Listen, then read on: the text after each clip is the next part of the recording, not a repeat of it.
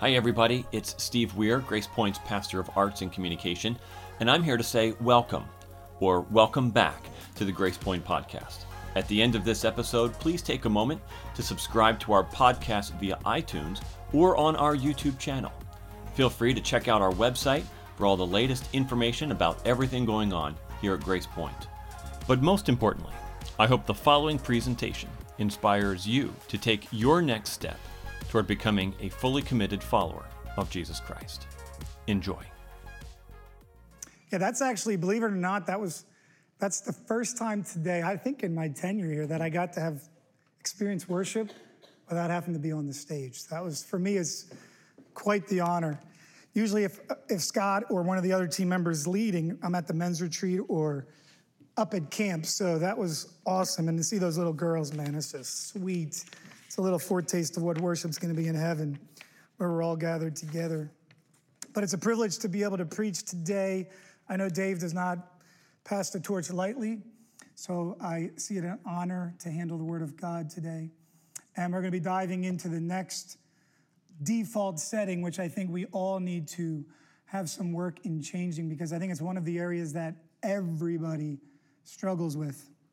I don't know about you, but have you guys seen the movie Crocodile Dundee, 1986? Anyone see that movie? Yes, younger generation might be a little harder to understand this. So guy on the left there is Mick Dundee. He's a bushman in Australia. Really, it's a fun movie. If you haven't seen it, it's fun.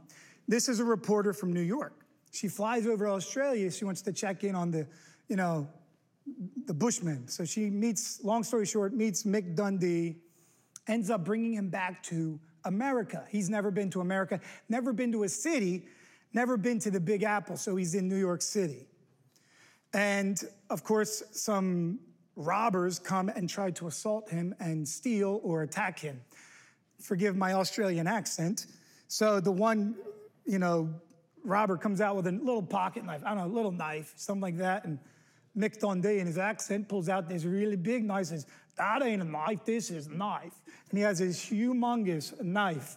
Just a really, really funny scene. But I thought about that scene when I'm looking at 1 Corinthians chapter 13. And Paul is addressing the Corinthians. And they think they know what love is. And he addresses them, he says, "That's not love. This is love." And he points them to 1 Corinthians 13.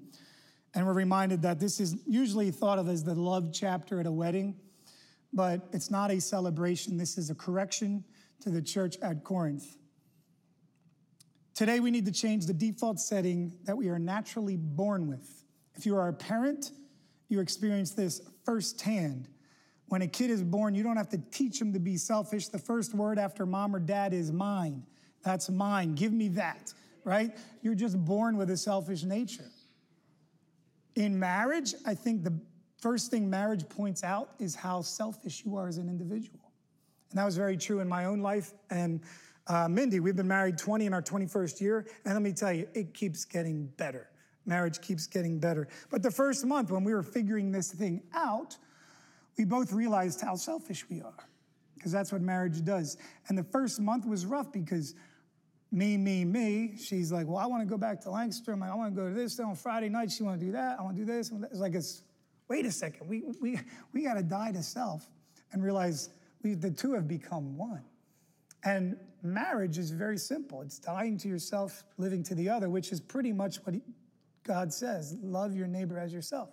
Love God, then love your neighbor as yourself. We're going to look at a passage on that a little bit later on. We recently had a couple over at our house that we were just having dinner and working through some marital things, trying to encourage them. And it's funny because the first word out of his mouth was, "I know I have to deny myself." Bottom line, I know I'm selfish. And her too. He liked to go do video games. She liked to go play on the phone. Kind of Mindy and I. She wanted to go to Lancaster on the weekend. I want to do this. Just selfishness, purely selfishness. So we all know we have a selfishness problem. Everybody here, in one way or the other, whether it's your time, whether it's your finances, whether it's you fill in the blank, we all struggle with selfishness. The Corinthians are completely self-absorbed. I'll give you two examples. If you look in chapter 6, They're getting frustrated with each other, so they begin to sue each other. Lawsuits are coming out, just purely selfish. In chapter 11, which we're going to take communion a little bit later on, if you're joining us online, you can have the elements because we will do that in a little bit. In chapter 11, they're not waiting for one another to take communion. They're hurrying up and being selfish in their approach to the Lord's Supper. Love is a matter of prioritizing. I am to love God first, then my neighbor. The Christian life is about daily dying to the flesh. Our bottom line today is love is God-centered, not self-centered. If we say we love God, which most of us would say, I love God, I love God. Well, look in the mirror. How much are we God-centered in our life, in our day-to-day actions versus self-centered? Jesus said in Luke 9:23, he says, if you want to follow me, deny yourself, take up your cross, and follow me. There's a few verses I just love because following Christ is a choice. Obeying Christ is a choice. He's not going to hit you over the head, church, and say, follow me. You have to handcuff you and ball and chain, tie you behind him and walk. He says, if you want to follow me, deny yourself. Selfless, right? Deny yourself. Take up your cross and follow me. 1 John, he says, if you confess, he's faithful and just. So the ball is in our court, right? If you confess, he's faithful and just. But you have to confess your sin. Revelation, he says, I stand at the door and knock. If you open the door, I will come in. It's a choice. If the Old Testament is summed up with one word, love, and the responsibility of the Christian in the New Testament is love, then we need to know what it is and how to do it. So when I'm not on stage on a Sunday morning, my full-time job is I'm a teacher, a music teacher at Calvary Christian Academy in Philadelphia. Been there for 25 years. I'm kind of the B guy. I drive the bus, coach baseball, and teach band. So I'm like the 3 Bs, and I love it. I love it. And I love teaching music, seeing a kid who's never played an instrument learn how to play and have confidence and do something that he couldn't do before. Baseball, I've been coaching baseball for 25 years. I love doing that. But I'm not really great at either of them. I just like to do both of them. So when I'm teaching my kids, I'm not like, here, we're going to play trumpet today. Watch me do it. No, I'm like, we're going to look at a great trumpet player like Wynton Marsalis. So I'll have the kids go watch YouTube. Just look at Wynton Marsalis, right? Or recently I had them look up Trombone Shorty. You ever hear Trombone Shorty? Really awesome trombone. He plays trombone, trumpet. He's the most popular guy right now. He plays with all the, big pop stars. But I want them to watch somebody who's famous to learn the craft. You want to be a good basketball player? Look at Michael Jordan. He will show you a couple moves. Or for me, I watch Dennis because, he can play basketball. Baseball, you don't want to watch me hit a baseball because I'm not very good at it. I say, guys, go pick out Mike Trout's swing. Mike Trout has the best swing in baseball, best hitter in baseball, phenomenal. And he's a local guy too. So I said, go watch Mike Trout, dissect his swing. What's his load like? What's his stride? How does he explode to the baseball? And they are looking at these greats. So church, if we want to be great, you look at somebody who's great at what they do. Today, we're going to learn how not to be selfish. We need to look at somebody who is great at not being selfish.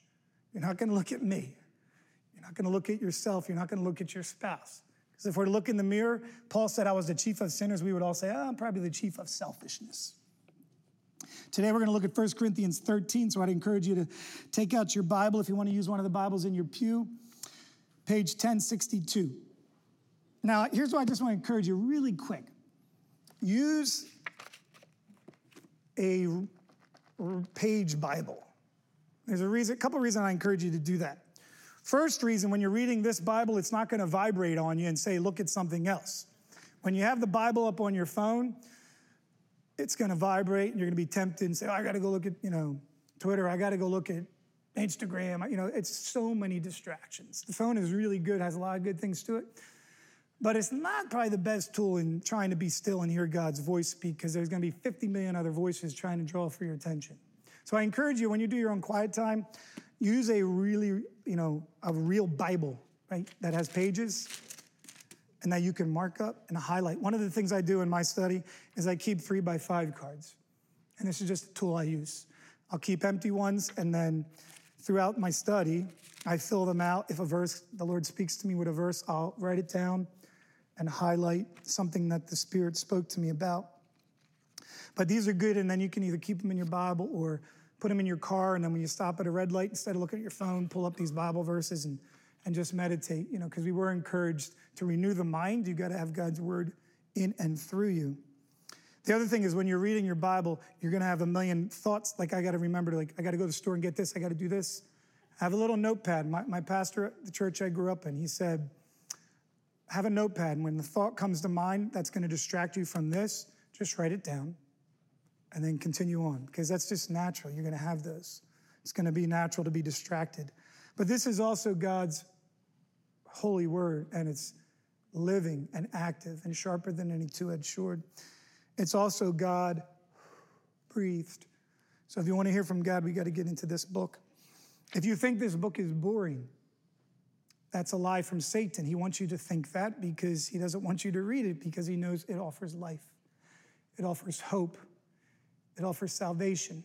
So if you think this book is boring, and I could give you some passages to read where it's not really boring, you're listening to the wrong voice. Satan's going to deceive you. He wants to tell you, it's boring. Go look at your phone. It's more important. This brings life. It can change your life. So we're going to be looking at 1 Corinthians 13, 4-5. Remember, the Corinthians in 13 thought this was not a celebration, but this is a correction to the church at Corinth. We are incapable of loving this way by ourselves. Zechariah 4:6 says, not by might, not by power, but by my spirit, says the Lord of hosts.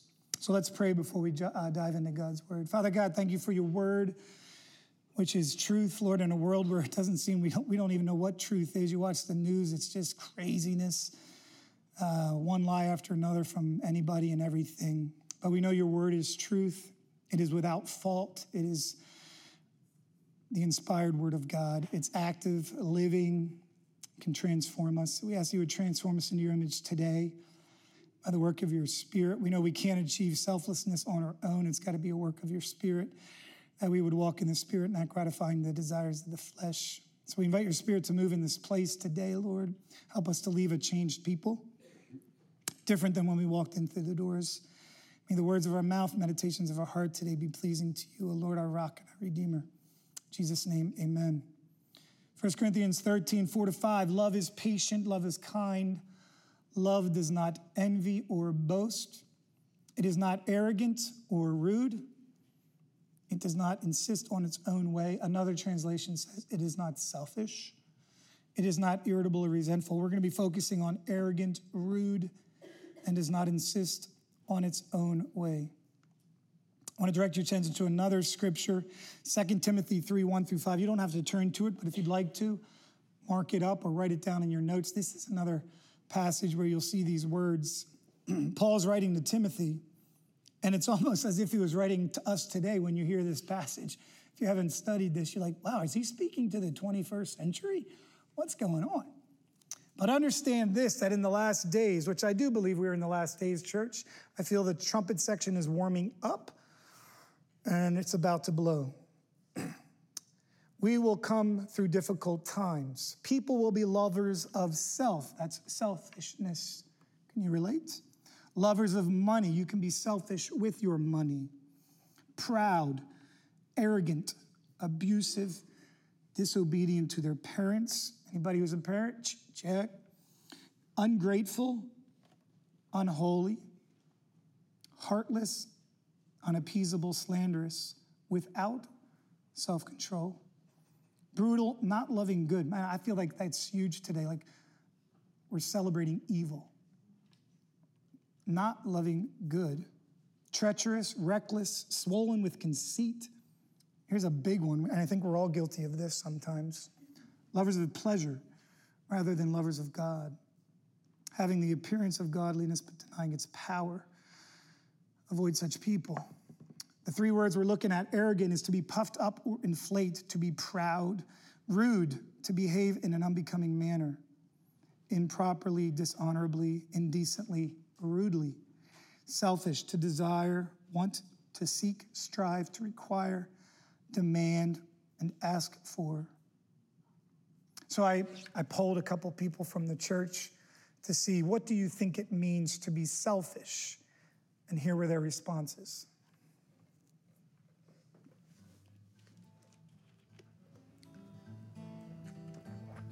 world revolves around us. Selfishness is the choice to decide yourself over another person's desires. Maybe you don't care about something. Selfishness is when I get irritated by demands on my time and it leads to anger. Greedy. Wanting everyone else to fail when you succeed. When I think about selfish, I think it means self-serving. Selfishness is caring about yourself. Someone who thinks of themselves only and not others. All about me. Greedy. I'm not thinking that there's anyone else in the world but me. Narcissism. Greedy. Me. Selfishness is putting yourself before others. All to yourself. Self-absorbed. It's all about me. Only caring about yourself. Putting your own needs or wants ahead of other people's. Selfishness is the opposite of Christ-likeness.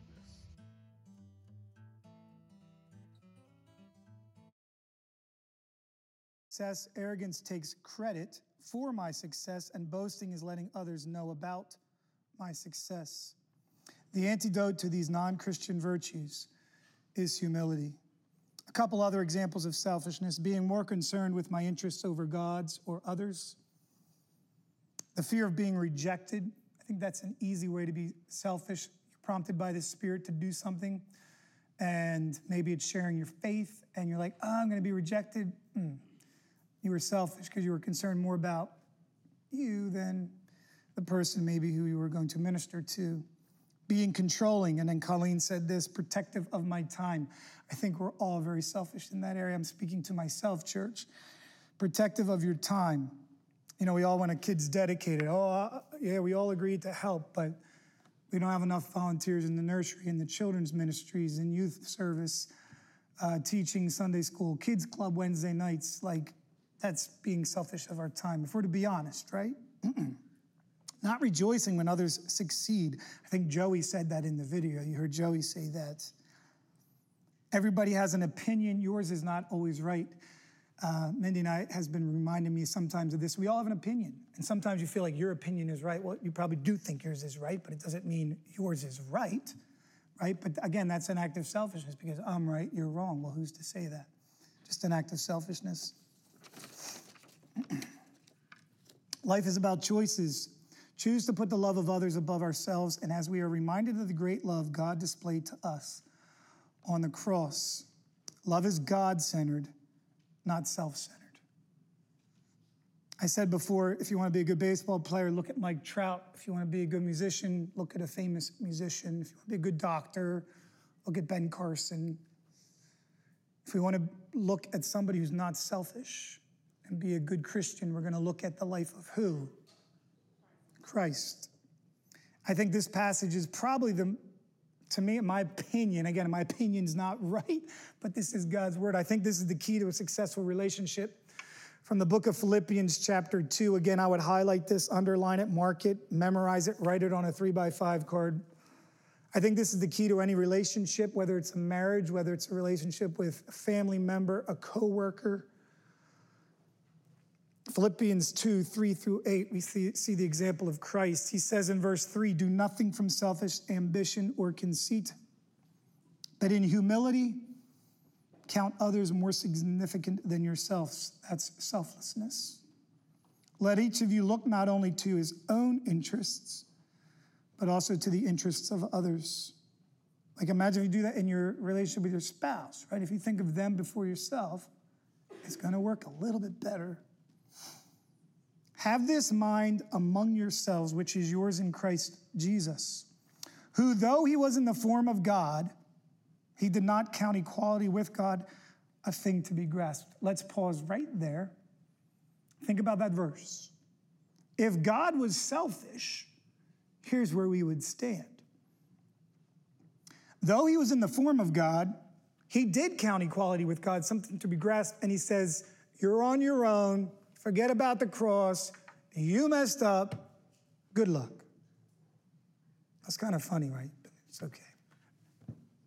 He was not selfish. If he was selfish, we'd be in big trouble. Big trouble. He did not count equality with God. He could have said, listen, I gave you a choice back in the garden.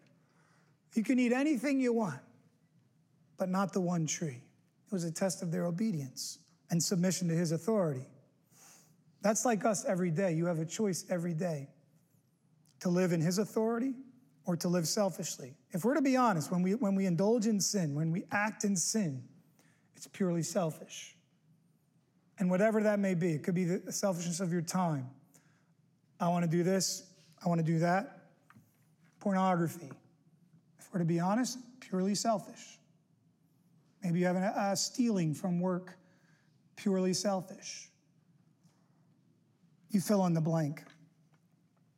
And we'll continue. Though he was in the form of God, he did not consider equality with God a thing to be grasped, but he emptied himself, selflessness, by taking the form of a servant. Being born in the likeness of men and being found in human form, that's Christmas Day, he humbled himself and became obedient to the point of death, even death on a cross. 1 John 4:8 says, anyone who does not love does not know God, because God is love. How is your love today, church? How are you loving others above yourself?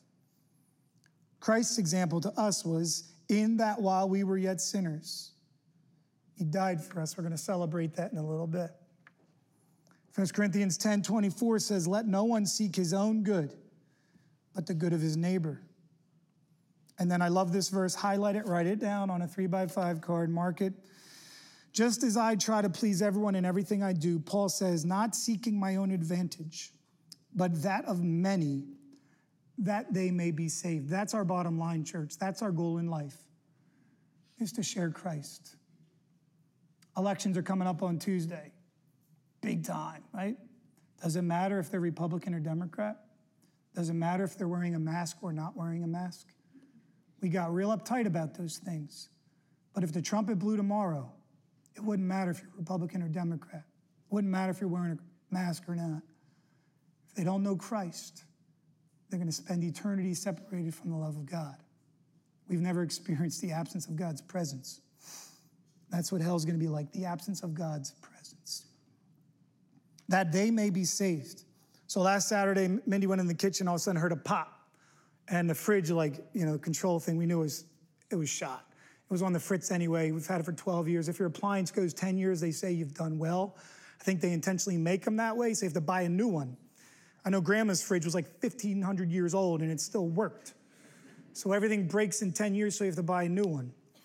So I'm looking on Best Buy, and they're like, you want a new fridge December 14th? I'm like, I need a fridge today. I don't need one December 14th. So I'm like, this is not good. Everywhere's like 5 weeks wait. I'm like, what?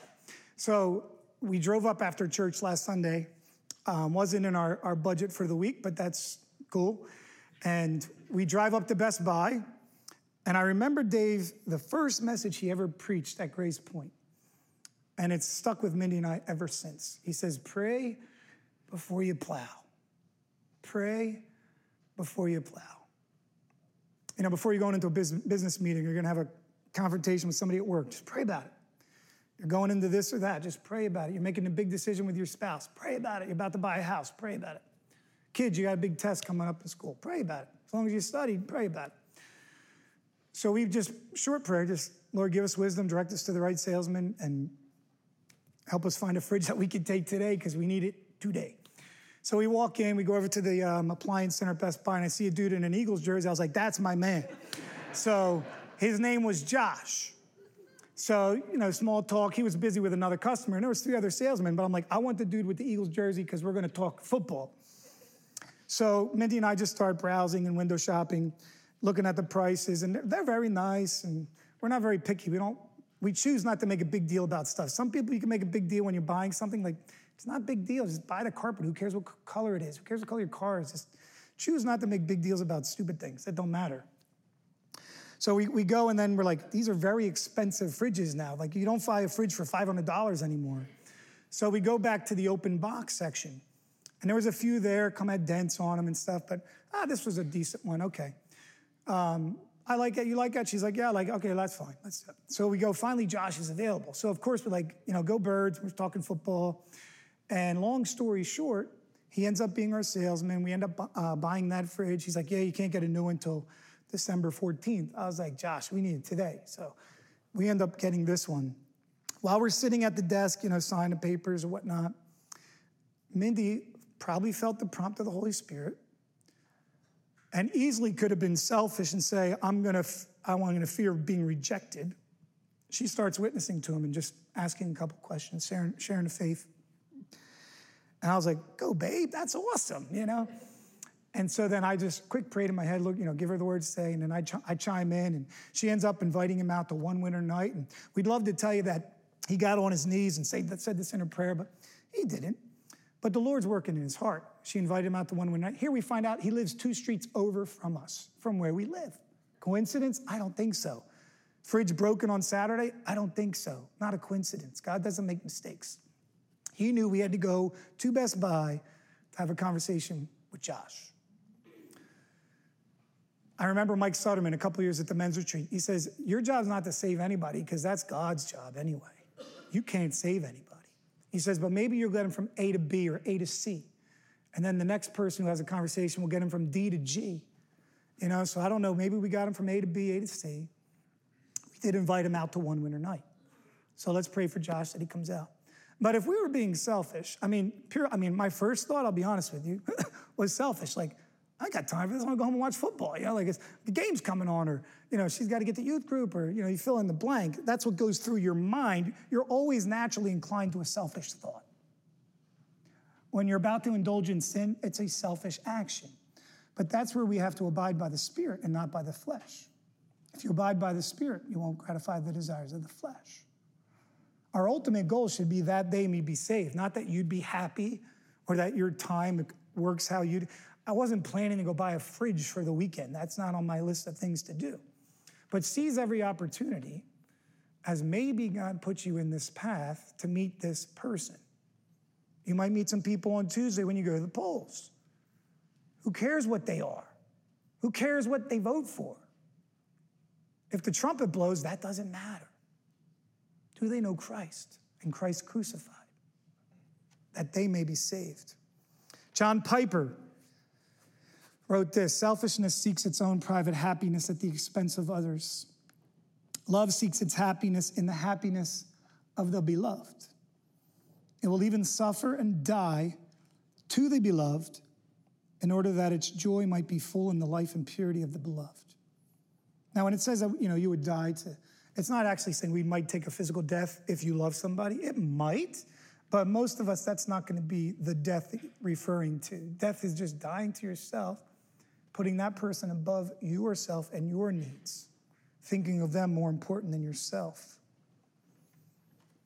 The first week, Dave mentioned taking the 1 Corinthians 13 passage and replacing the word love with God. God is patient. God is kind. God is not selfish. I want to give you an exercise to do this morning, church. Look at 1 Corinthians 13, or on your devos this week. Take a moment to do this exercise. Everywhere you see the word love, replace it with your name. So I would say, Daryl is patient and kind. Not really. Daryl does not envy or boast. Nah, I kind of do. He's not arrogant or rude. I was rude the other day. Daryl does not insist on his own way. I think we all would say, yes, we do insist on our own way. Is not irritable. I'd get irritable. Not resentful. Does not rejoice at wrongdoing. Daryl bears all things, believes all things, hopes all things, endures all things. I've got work to do. If you put your name there and say, what are you struggling with? So listen, you're not going to be like this overnight. It's a marathon, not a sprint. So replace your name. Psalm 139 says, search me and know my heart. So in a moment, you're going to have a chance to just maybe confess your sin to the Lord. Maybe say, God, where am I being selfish? Is it in a sin area? Is it in time? Is it with my money? Is it with my speech? Fill in the blank. He says, be on your guard, stand firm in the faith, 1 Corinthians 16. Be men, and I'll say, and women of courage. Act like men or women. Be strong. That's a tough one today. Like act like a man. Act like a Christian man, a Christian woman. They will know we are Christians by our what? Love. How's your love? Are you patient? Are you kind? Are you selfish? Do you rejoice in the truth or do you rejoice in the wrong? Do everything in love. The more we become like Christ, the more love we will show to others. Love is God-centered, not self-centered. For to be honest, sin is selfishness. If that's the case, we need to confess it to the Lord. Invite the Holy Spirit to work in and through us. 2 Corinthians 5:15 says, Christ died for us that we might not live for ourselves. Christ died for us so that we might not be selfish. So the worship team is going to come. They're going to lead us in some songs before we take communion. I'd also encourage you this week is look at the book of 1 John. I love the book of 1 John. It might be my favorite book of the Bible, one of them. Well, I mean, I love Joseph in Genesis. He's one of my favorite characters. You know, Joseph, when tempted with sin, he easily could have been selfish, right? Potiphar's wife, she was beautiful. She would have made life for him better, probably given him better food, better clothes, better place to live. And what was his response? He says, how can I do such a wicked thing and sin against my God? That's a fear of the Lord. That's not being selfish. He could have been selfish, but like, come on, right? He feared God. He loved God. 1 John 1:9, if we confess our sins, he's faithful and just. I'm going to give you one verse from each chapter. There's 5 chapters in the book of 1 John. Read one chapter a day for the next 5 days. And then ask God to speak to your heart. Have a 3x5 card, write something on it. 1 John 1:9, which we're going to take a moment now. If we confess our sins, he's faithful and just to forgive. 1 John 2:5, whoever keeps his word, in him truly the love of God is perfected. 1 John 3:16, by this we know love, that he laid down his life for us, and we ought to lay down our lives for our brothers.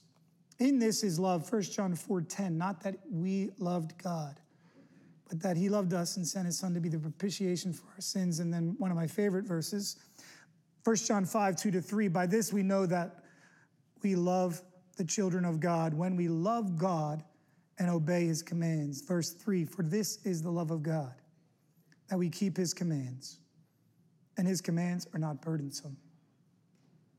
And this is the love of God, that we keep his commands, and his commands are not burdensome.